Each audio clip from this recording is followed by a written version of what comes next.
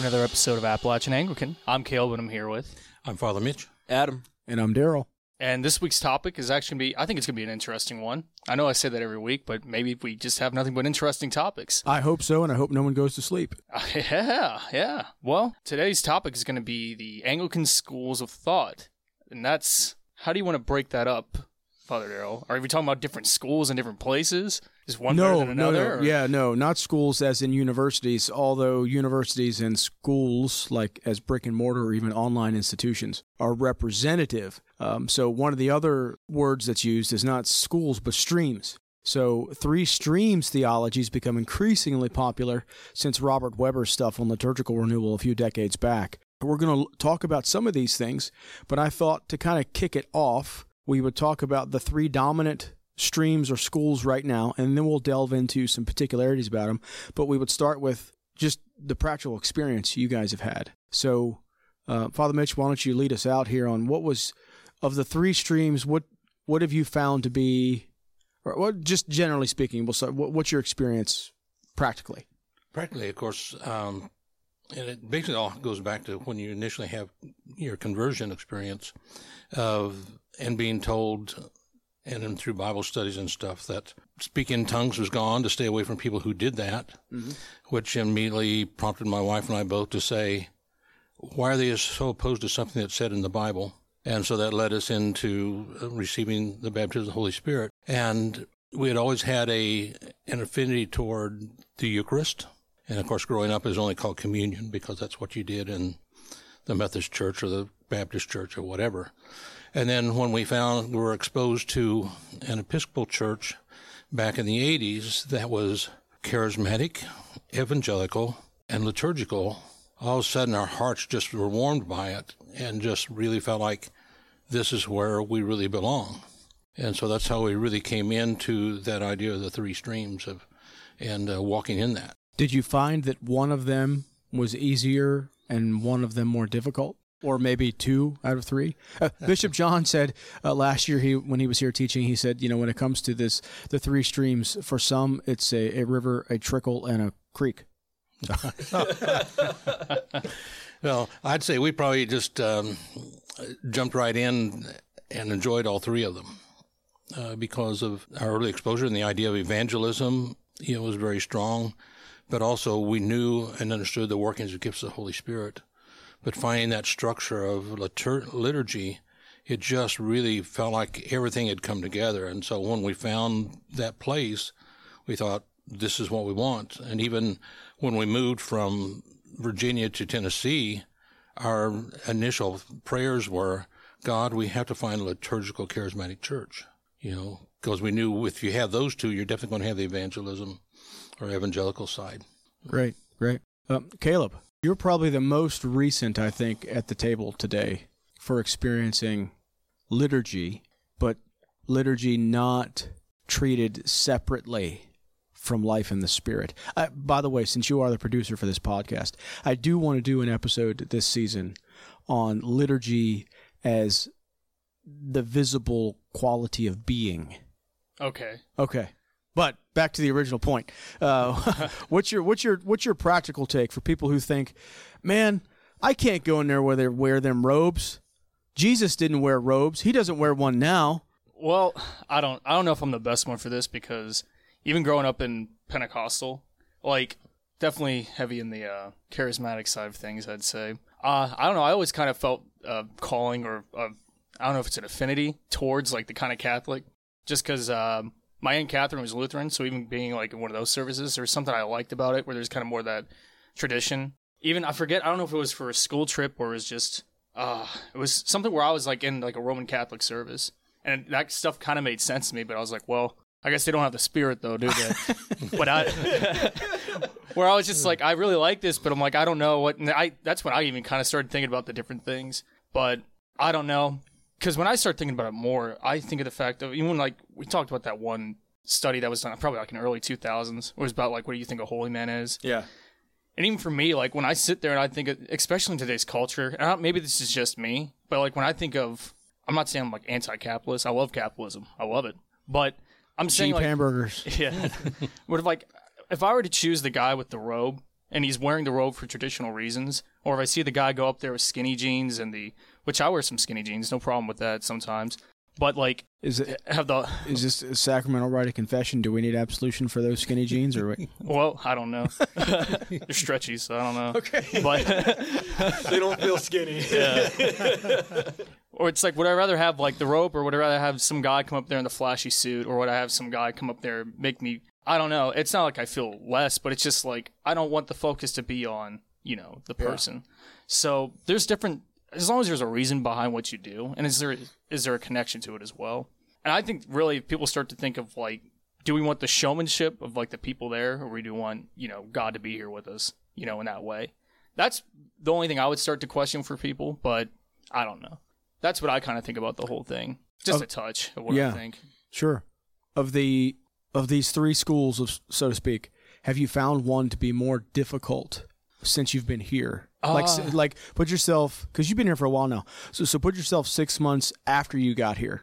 So when the liturgy wasn't as foreign, right? Yeah. So if you go from that perspective, was there any of the ones that was more or less for you? I know it's kind of hard to pinpoint, because when it comes to the tradition, like I like that kind of thing anyway. I didn't realize how much I liked it, even I don't know, once I started getting into it. I can't really say. I don't know, because I feel like maybe the harder part may have been actually the weird thing might be the charismatic part of it, just because I don't know, coming up through it, I kind of grew really numb to it after like years, especially just different things happening.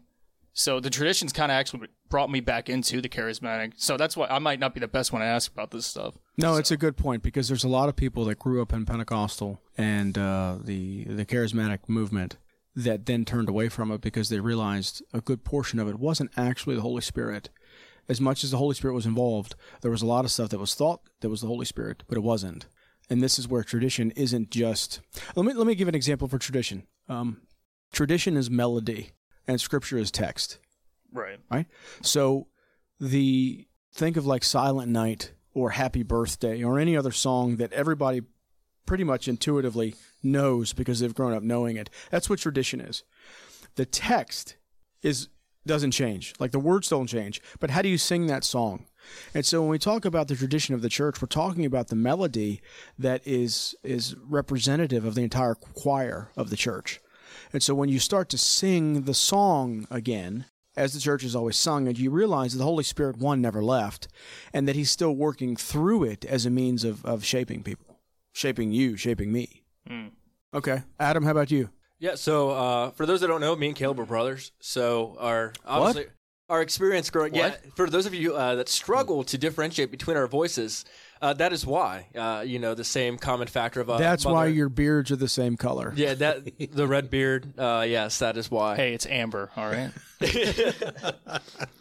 So we had a very similar experience growing up in a classical Pentecostal world, and the evangelical side of it... even these three streams are hard because how do you define them? As they originated or as they are today? That's what we're going to get into in about 2 minutes. So if we would define it evangelical as a personal, like that personal attachment and identification in faith, then yeah, I mean that very much so. It's just part of being in that Pentecostal world because it can't just be for somebody else. It has to be for you. So like fully immersed, fully embraced, our dad was a youth pastor at a Pentecostal church, so that was very classical Pentecostal. I then went off to Bible college at Assemblies of God School, Central Bible College, which is no longer. Rest in peace. Yes. Great institution, great place, had a great heritage of training ministers. If I could start a Bible college like CBC and have that on our campus when we get it going, and have 150 to 200 people studying the Scripture and engaging in mission, sign me up. Yeah, it's a really interesting atmosphere. But I would say that wasn't so much a classical Pentecostal. That was just probably borderline neo-Pentecostal. Yeah. If I had to put it with some sprinklings of like... That's because you could go to the movies when you were there. Yes. Yeah. But you still had the people who were classical Pentecostals like myself, like all the people from Arkansas, that came there. Shout out to our buddy Robbie. And then went from there, actually, and I got a position at a church, at a Foursquare church. So that's a little bit more on the charismatic side of things. is how I would explain my experiences with the greater organization.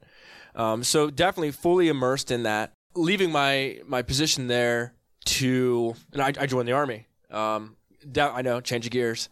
And was that charismatic or even like what was that one? I think for me it drew me to form and tradition.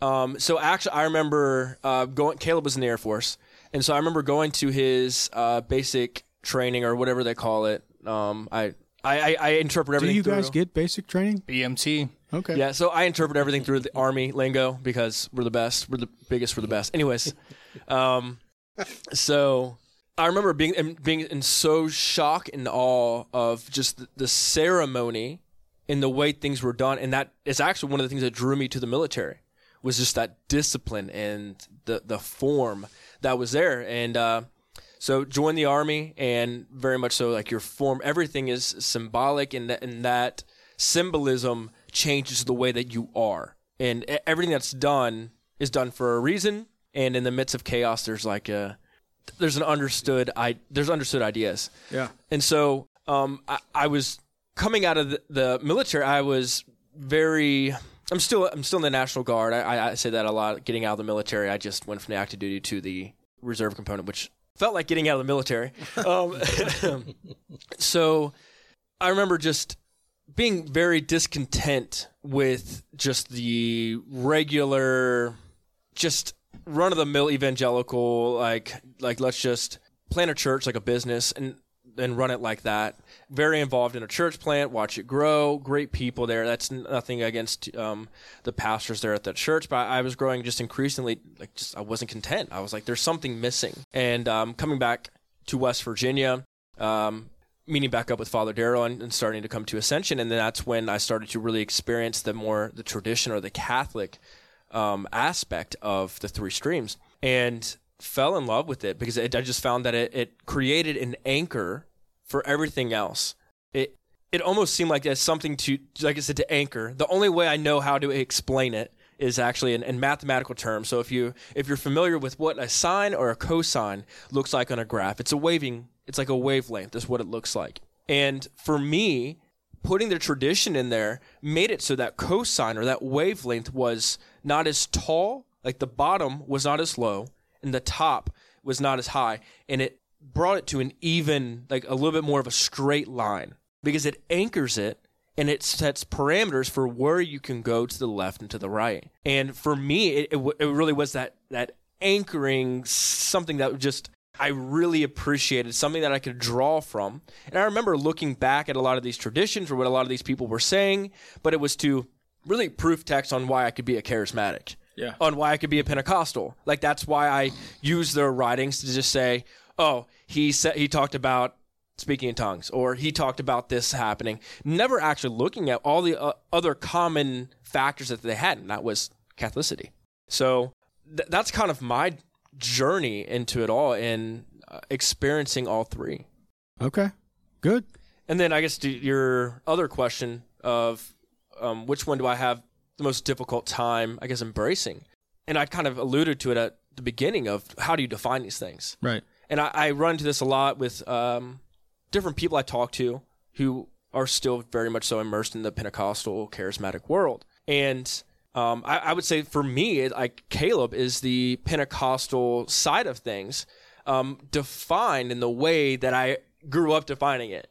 So if we define it as chaotic times around the front of the church, then yeah, I have a hard time embracing that. Yeah. Because it just does not seem to match other things that I look at throughout history and what the church has been doing. Yeah.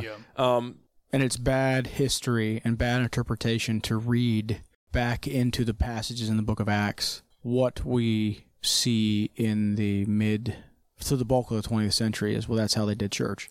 I was reading Yaroslav Pelikan's interpretation, his commentary on the book of Acts 10 years ago, something like that. And when he was commenting on Acts 2 about the church in Jerusalem, he gets to that spot where he points out that the church was praying the prayers. They weren't just praying in general, but it was the prayers.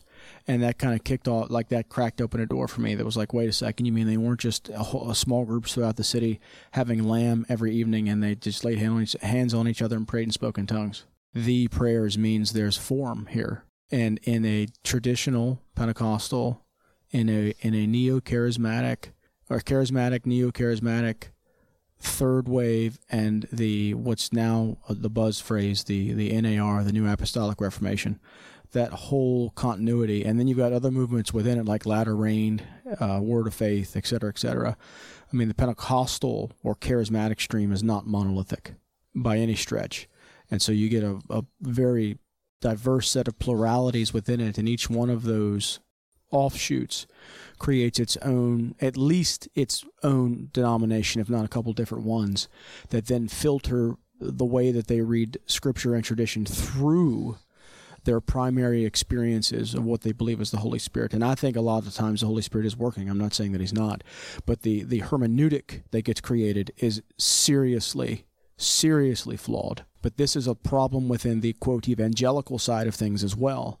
And you see this going back to I don't want to put it squarely at the feet of Wesley, because he is dealing with other issues that existed in the church in his day. But this takes us into the more historical side of things, like what do these terms mean and where do they come from? So let me start with, because I've just said a lot about it, let me start with the charismatic or the Spirit-filled Pentecostal side. For those that don't know, the Pentecostal movement officially started in 1901 in Topeka, Kansas, at Faith Bible School, where Charles Parham was the director. Now, Parham was a holiness Methodist leader who believed in the annihilation of the soul. So he didn't believe that hell was eternal, but that hell, he said, I do believe in hell, but I believe in a hell so hot that your soul can't exist in it. So he believed in annihilationism.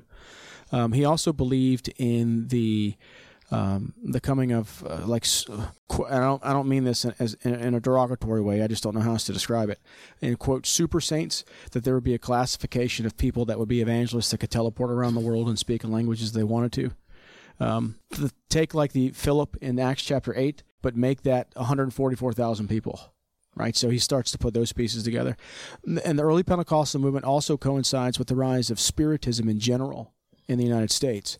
So think about, Edgar Casey. Yeah, Edgar Casey. Wyatt Earp's brother, talking about some of that stuff. It was very popular. The seances, Ouija boards had only been invented in the late 1800s, and they started to gain more and more cultural awareness at this time in history.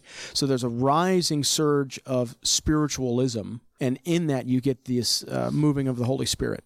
And I say that because I do believe the Holy Spirit was really at work doing a great number of signs that people weren't looking for, in the same way that when we go back and we look at Acts 19 and Paul's aprons, his sweat cloths, because he's a tent maker, and tent makers sweat. So the sweat rags that were collecting the sweat from his body that he wore while making tents are what were used to cast out demons and to heal the sick in Ephesus. And Luke says they were extraordinary miracles, meaning this didn't happen wherever he went, and it wasn't happening in a lot of other places. Why was the Holy Spirit doing this in Ephesus? Because the Ephesians were sorcerers and magicians. And so after they see this extraordinary demonstration of power through Paul's sweat rags, not through consecrated elements that Paul's blessing, they're seeing the Holy Spirit display the superiority of the gospel over their particular fetishes and magic rites. So they have the big book burning thing. So I think a lot of the early Pentecostal experiences are things the Holy Spirit's doing as a counteraction against spiritualism and a means to wake up the church. If any of us today were to go back to 1901, and then 1906 is when it breaks out at Azusa Street. But if we were to go back to any one of those periods and be part of those prayer meetings, and then go across town to any of the churches that were there, the majority of the mainline denominations were preaching the gospel. They had weekly prayer meetings. They had weekly celebrations of the Eucharist. They were not, in any contemporary sense, what we would consider dead. I'm not saying they all were, but the level of faith and belief in the majority of those churches is much higher than what you see in most contemporary Pentecostal churches today. I'm not slamming Pentecostalism. I'm just saying put it in its context. Well, you get this 1901 at Topeka. And really what happens is Parham is heading up to Zion, Illinois to preach for John Alexander Dowie. And Dowie was a healing minister in the 1800s who lost his mind, said he was the prophet Elijah returned and whatnot as he got older. But Dowie did, for a long time, have a profound miracle ministry so that medicine was against the law in the town he started. Well, if everybody's getting healed, right? And so that's a big part of what was going on in Zion, Illinois back then. Well, Parham goes up to preach for Dowie. But before he leaves, he tells the 40 or so Bible students to study the book of Acts to see if there's any evidence for the baptism of the Holy Spirit. Because as a holiness Methodist, Parham and the groups with him had already been using the phrase baptism of the Holy Spirit to refer to entire sanctification or some second work of grace post-conversion. And that comes from John Fletcher, who was an Anglican priest with Wesley in the 1700s. And Fletcher got that from sermons in the Church of England around Pentecost and the preaching in the churches in the 1700s insisting that you needed a personal Pentecost and how that was the corollary with the rite of confirmation. All right?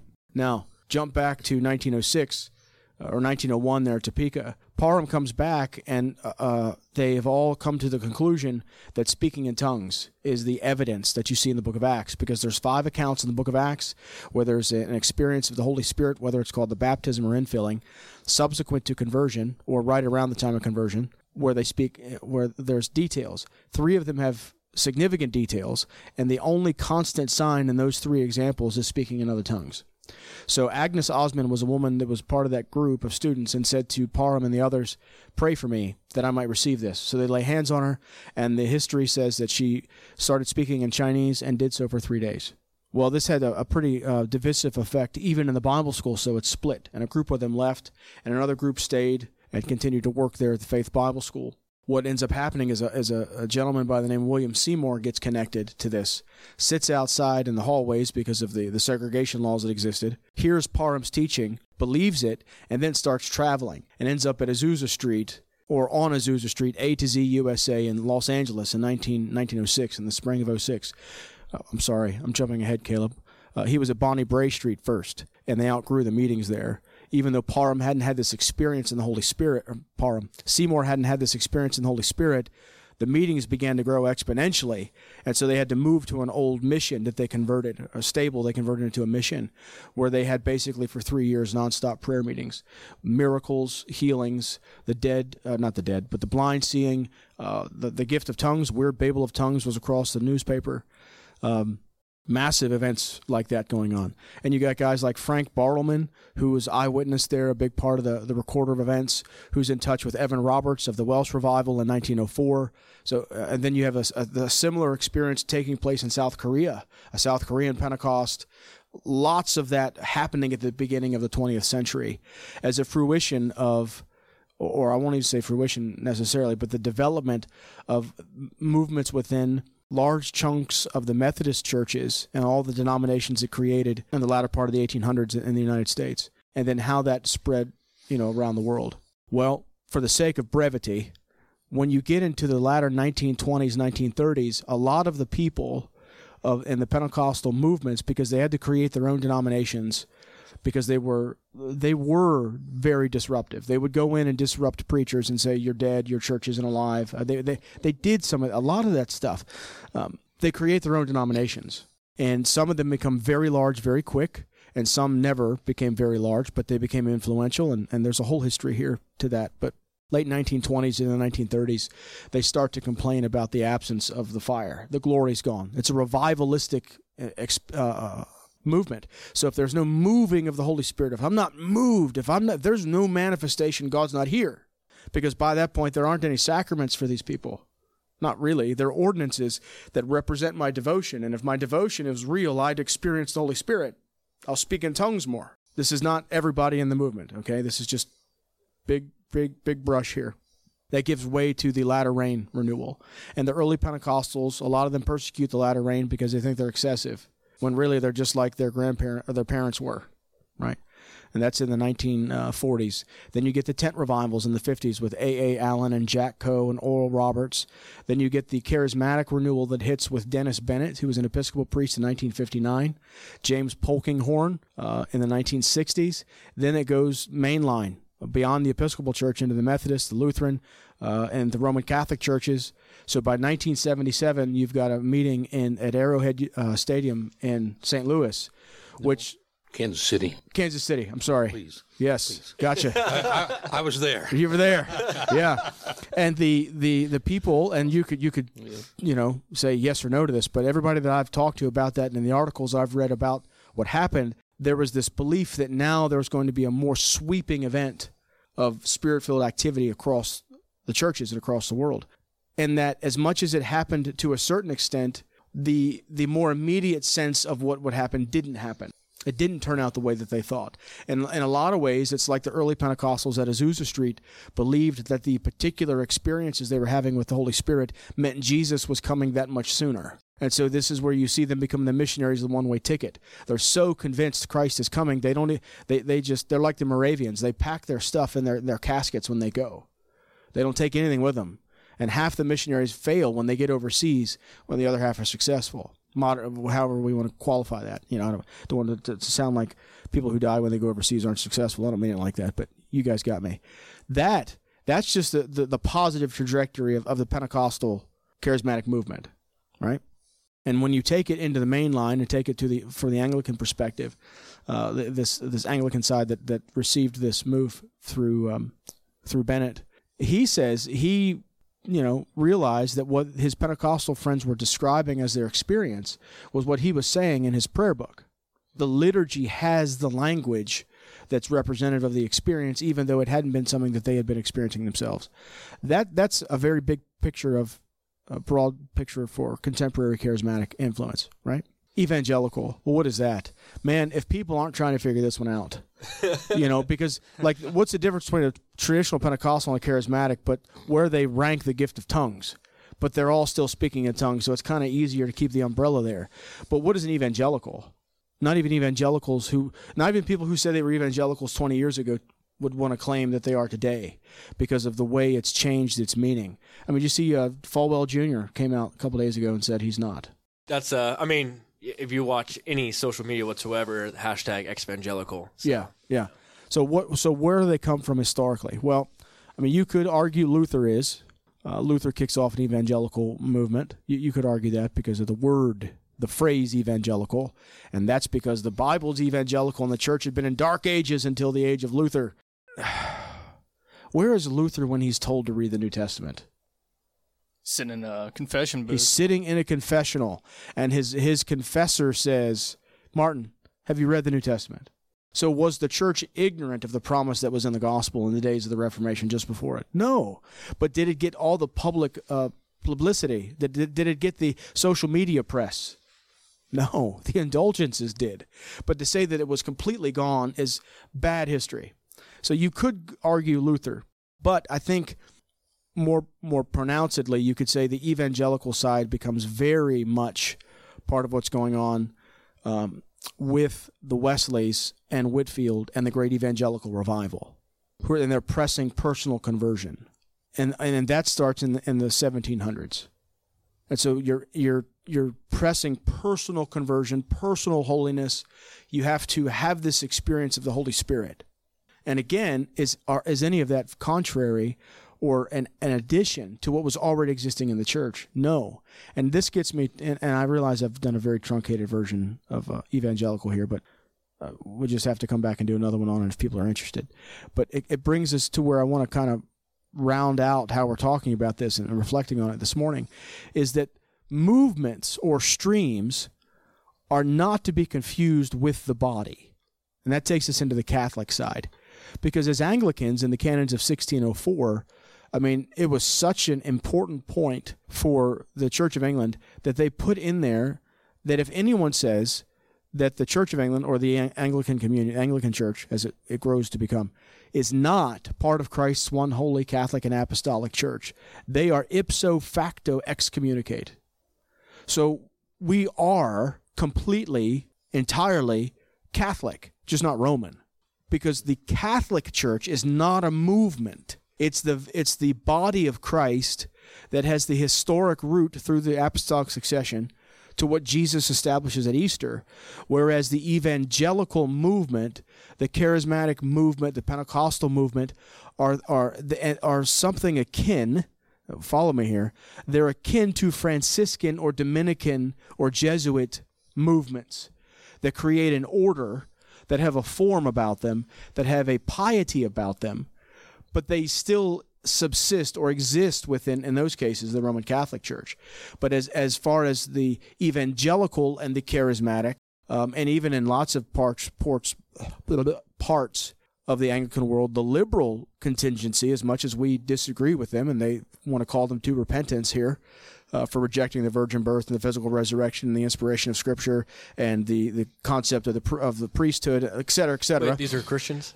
Well, they're dressing like that. Archbishop Foley Beach and Gerald McDermott's book that came out a couple years back on the future of Orthodox Anglicanism rightly called them neo-pagan. But have they still gone through the waters of baptism with the profession of faith? They have. And so because of that, we still want to appeal to them as brothers that they would repent, even, doing things they ought not to do. But all of those are something akin to orders because they create a particular piety, a particular hermeneutic. But it's all got to be set within the broader confines of the Catholic Church and not become its own institution and not become its own denomination. And this is the danger that we've seen, especially because of the religious freedom we have as Western people, as Americans, is that whenever you get a renewal movement, the renewal movement will say the Holy Spirit's led us, and they'll go away from the church historically and create an entirely different system. And that system will be very effective because the Holy Spirit's been working in those people. They are preaching the Bible. It'll be very effective, maybe 125 years, maybe. And then if it hasn't had 3 life cycles within it, it completely turns into something else.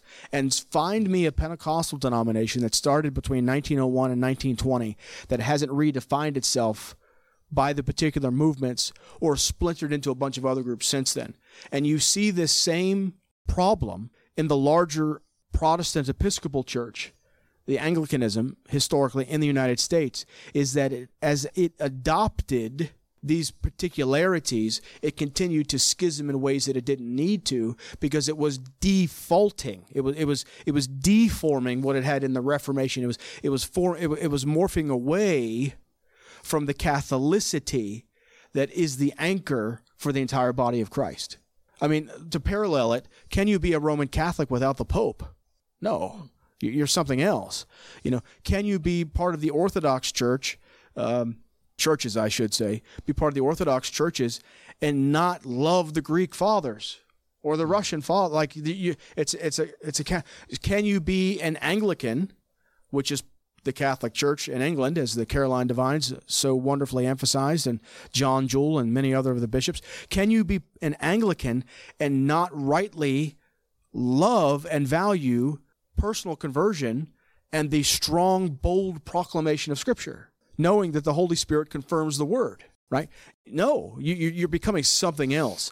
And so when we're talking about these schools or these streams, we want to keep in mind that there are wonderful redemptive gifts in the movements, and we never want to make the movement the church. And that's a warning to everybody, wherever we are on that.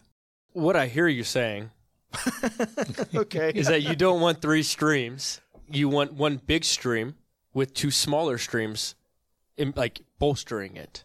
I would back away from the metaphor altogether and say I want a university with different schools of study. I want a university that has different disciplines. So I want, I think it's a better metaphor to have, is think about a university, a public university or state university or Oxford or whatever.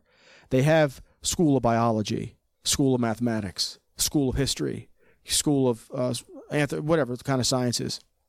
In the Catholic Church, not Roman, but in the Catholic Church, there's Rome, there's Moscow, there's Constantinople, there's Canterbury, there's America, right? And within that, you have these other departments that are all studying, but they're all working together as one corporate whole. And so when we think about to go back to 3 streams for a second, charismatic, evangelical, and Catholic. Well, truly, you only have the Catholic body. That's all you have. So the Catholic is the body, but the evangelical is the body moving, and the charismatic is the body breathing. You can't make the movement the body. You can't make the breath the body. But if you try to take the breath and make it a body, you'll get a puff of air for a few generations. But then there's nothing left because it wasn't the body anymore. It morphed into something else.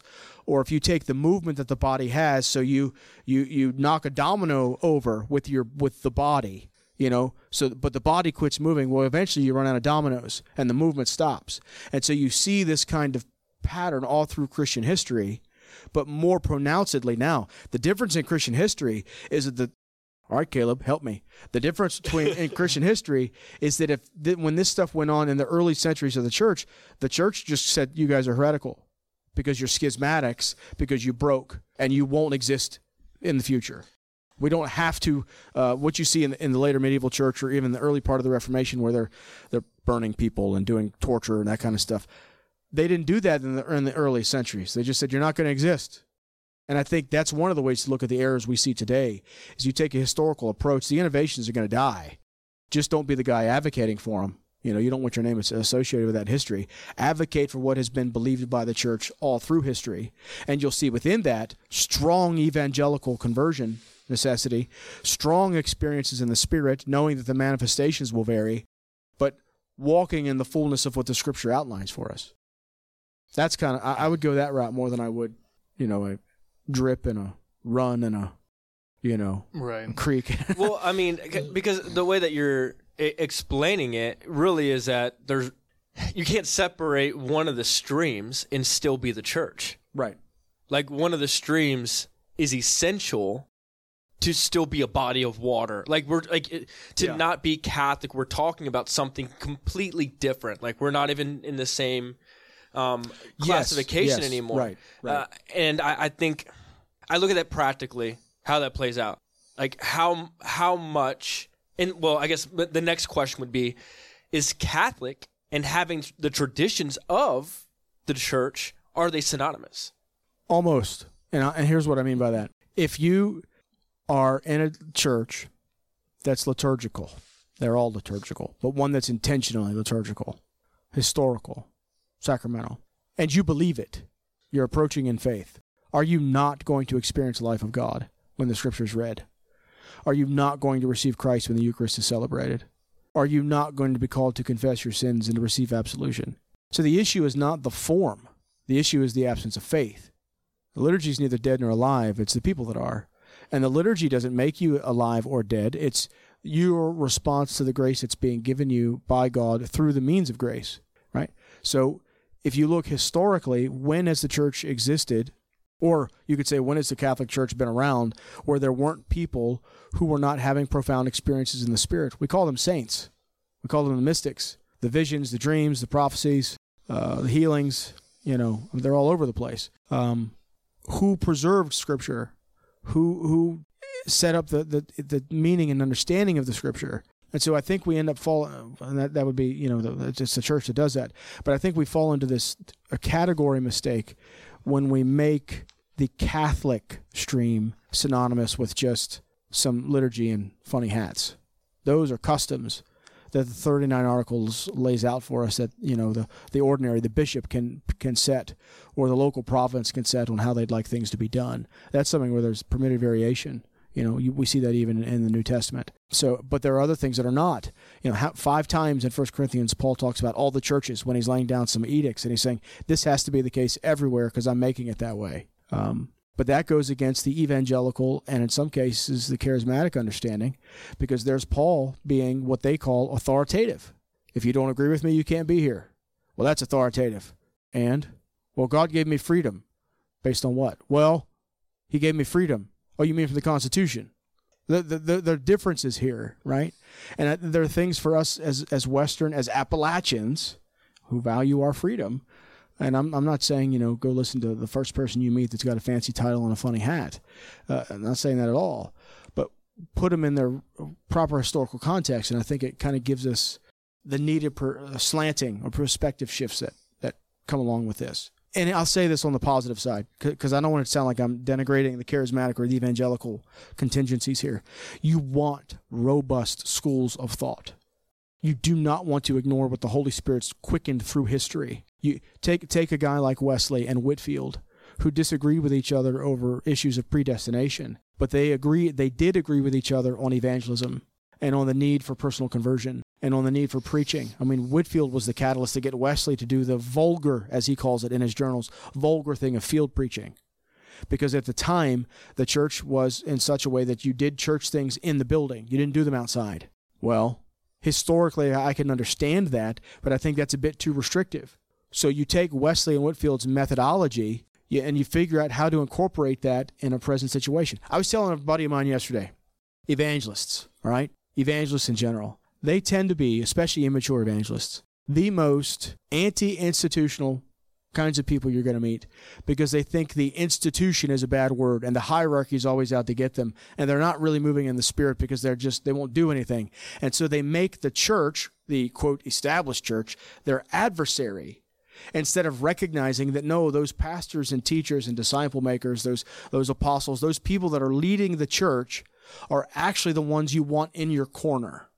So temper your zeal with a little bit of wisdom, get their backing, and when you go out and you gather crowds of hundreds of people who are being baptized and then filled with the Holy Spirit and healed of their diseases, they can actually be converted and become strong churches because you're maintaining a connection with the church.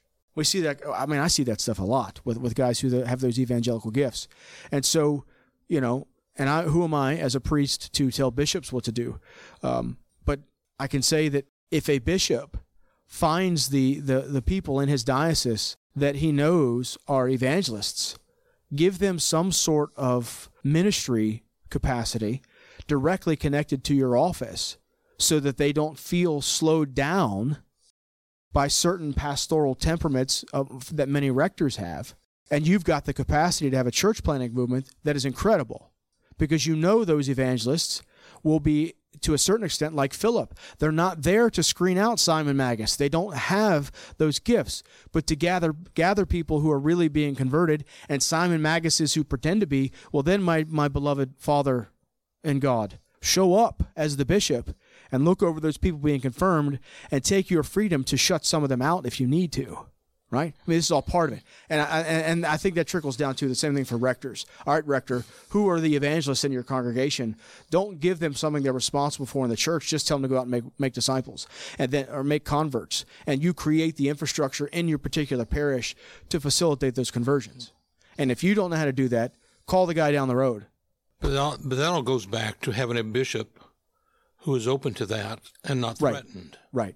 So, and I think and you initially had talked earlier about the schisms and stuff, but so many times I felt like those schisms came because those in leadership were not willing to listen to the Spirit and who were locked into their own way. Mm-hmm. And the people said, what can we do?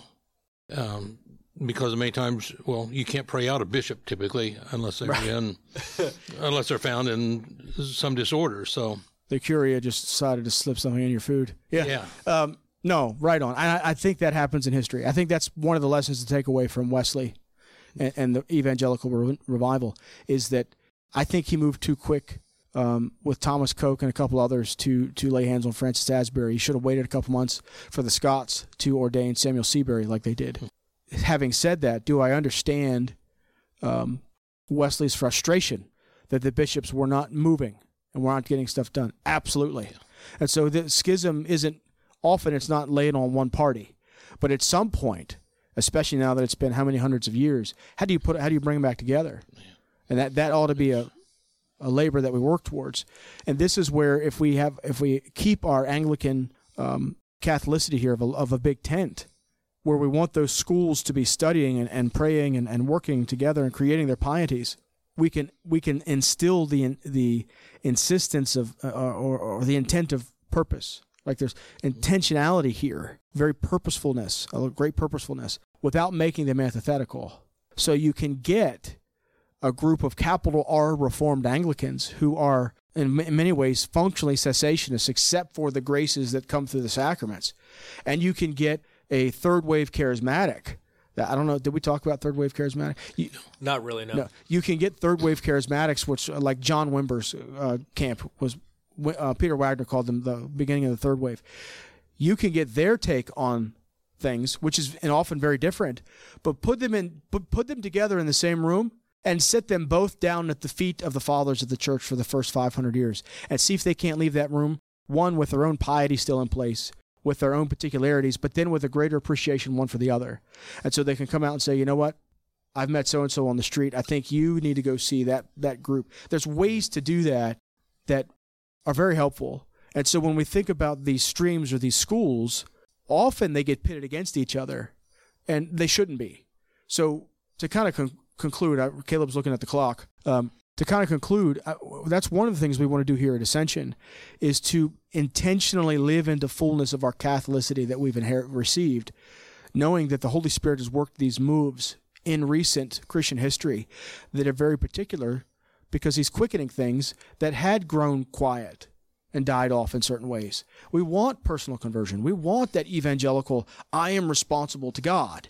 Whether that's coming like Luther got it through the confessional, which we do that here, or it's coming through the proclamation of the word like Latimer insisted when he was preaching, or it's coming through Whitfield's field ministry when we go out to the tent, at the fair. We do that. We want the charismatic side. We want the Holy Spirit to work. We don't want to be caught up in our own emotions, right? But we want legitimate miracles, signs, wonders that we can't explain that point to the power of the resurrected Christ. Either he's the head of the body or he's not. And if he is, we need to get our opinions out of the way and let him do the great work he loves to do. And the best way to see those movements fully realized is by living into Catholicity in its completeness. Our church that we had in Tennessee, that was one of the things, because we were in a hub of Pentecostal environment, and here we come in being liturgical and basically Anglican, and really... And I forget, it took us at least 4 years for people to get to know us. And every time we try to tell them, says, our goal is to show that there can be a movement in regards to being fully charismatic, fully liturgical, and not lose the integrity of either one. Mm-hmm. And lo and behold, when we had students come from the Pentecostal school, they said, we've never experienced anything like this. We see how it works. And, and so many of them, after they left, they came back and said, we cannot find a church that was like this one. That's the receiving of the Eucharist as a sacrament, instead of an ordinance, and saying, it's so important to us now. We want to find those. Father Mitch, you were not wearing skinny jeans during this process, were you? No, I was not. No. Growing up, I was wearing husky jeans. Okay. Well, all right. I do think that the anchoring point of all three of these is the table, is the altar, is the Eucharist. Yes. Because I see people who are Catholic but do not consider themselves charismatic, but will be like, well, when someone's receiving the Eucharist, who am I to say what can and can't happen? Yeah. Right. Or I've seen evangelicals who, on the other side of things are like, well, yeah, that's a personal experience, like the real presence of Christ. Like, that is extremely personal. And, like, I really do think that for these three to be married beyond a single generation, like multi-generationally, be tied together, like, so that they're integrally part of of what is actually happening. Like, I think it has to be centered around the table. Yes. Like, there's no other way to do it, because we've seen where others have gone and de-emphasized that, aspect, or like have de-emphasized, and what happens is it just completely goes to the wayside.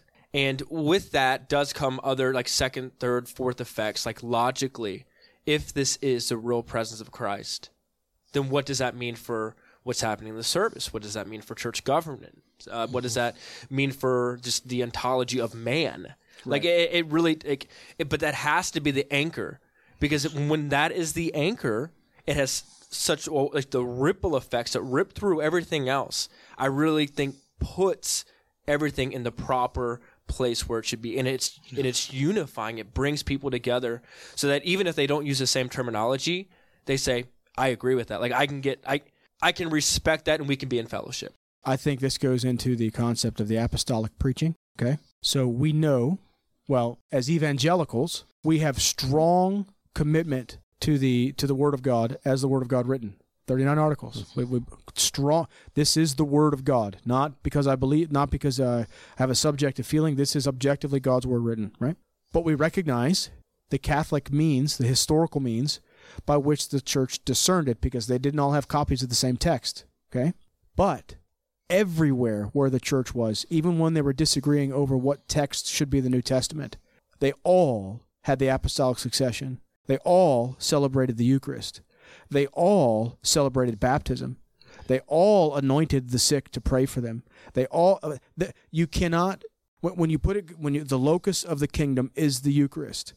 And it's the outflow from the Eucharist and all the composite parts around it that sustain, create, and nourish the church. You can't escape that. And when that's your university, the Eucharist is a university, well, then let's see what God's giving particular graces towards movement-wise. Yeah.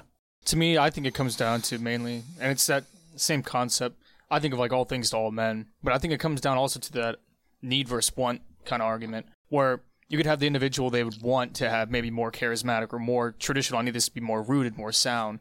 But the hard thing to come to grips with is the fact of how it's done, of course. Like all these things are necessary. This is all the things that you kind of need when you want to form what is it to be, I think, Christian, if you want to use it that way. I think there's probably a better word to use, but you have to be all these things and combined. And obviously, we can see through the history where like where the parts kind of go way too far. Even when it comes to the traditional, it comes every single. If you want to still go, I'll say whatever school of thought, they always go too far. So you always want to bring that back, cut back, and see where can we actually finely tune that. But I think that's one of the biggest things even for me is because like even when I sit there and say I'd rather go fully into the traditional, I'd rather go fully into that, and I'd just be okay with that.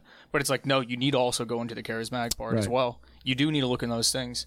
And you need to be, because the other part of it I think of too is just, as you were saying before, it's like the reaction of Paul's sweat on the cloth when it comes to the culture. It's, if you want to have your future generations, guess what? The culture is going to have different issues that are going to rise up. And it's not for the fact you have to keep changing to always adapt to the culture. It's the fact of you need to stay steady in what you were of all these three streams so that no matter what the culture comes up with, you are all things to all men in that aspect. Yeah. And I think that's kind of, if anybody's trying to look towards the different parts of it and look at it, I would say that's what I try to do. That's maybe my advice. I don't know. Take it or leave it. You're not going to hurt my feelings. But you want to go through all these things and see that, how to be the level, individual. I think that's one of the Catholic errors through history, Catholicity, Catholically, if that's a word, speaking, is the restriction of the Holy Spirit to the understanding. And so you end up with the church persecuting evangelical awakening and charismatic awakening because it's something that is not congruent with either their temperament or their particular understanding. And so they see an adversary where they should see a friend. And this is where we want to emphasize the three of these things, understanding what they are rightly, and then emboldening ourselves to be purposeful about it and recognize they're not antithetical, which is what I think you're echoing. Yeah. And they really can exist with each other. Like I look at our own, like even our own diocese and the diversity that is there. Yeah. Bishop John has done a wonderful job at creating and permitting that diversity. Yeah, I think that, and that's a big part because these conversations can happen. Well, I mean, even this podcast that we're having right now can happen a lot of times because of the liberty to have openly differing ideas. Like I think that openly differing ideas is extremely important because it allows truly for iron to sharpen iron. Yeah, maybe you can wear those skinny jeans, but you can wear them under the robe. I don't see that. I don't think you're ever going to see our bishop wearing skinny jeans. I'm not. Mine ripped 2 weeks ago. Oh, okay. But I think we hit this topic pretty well.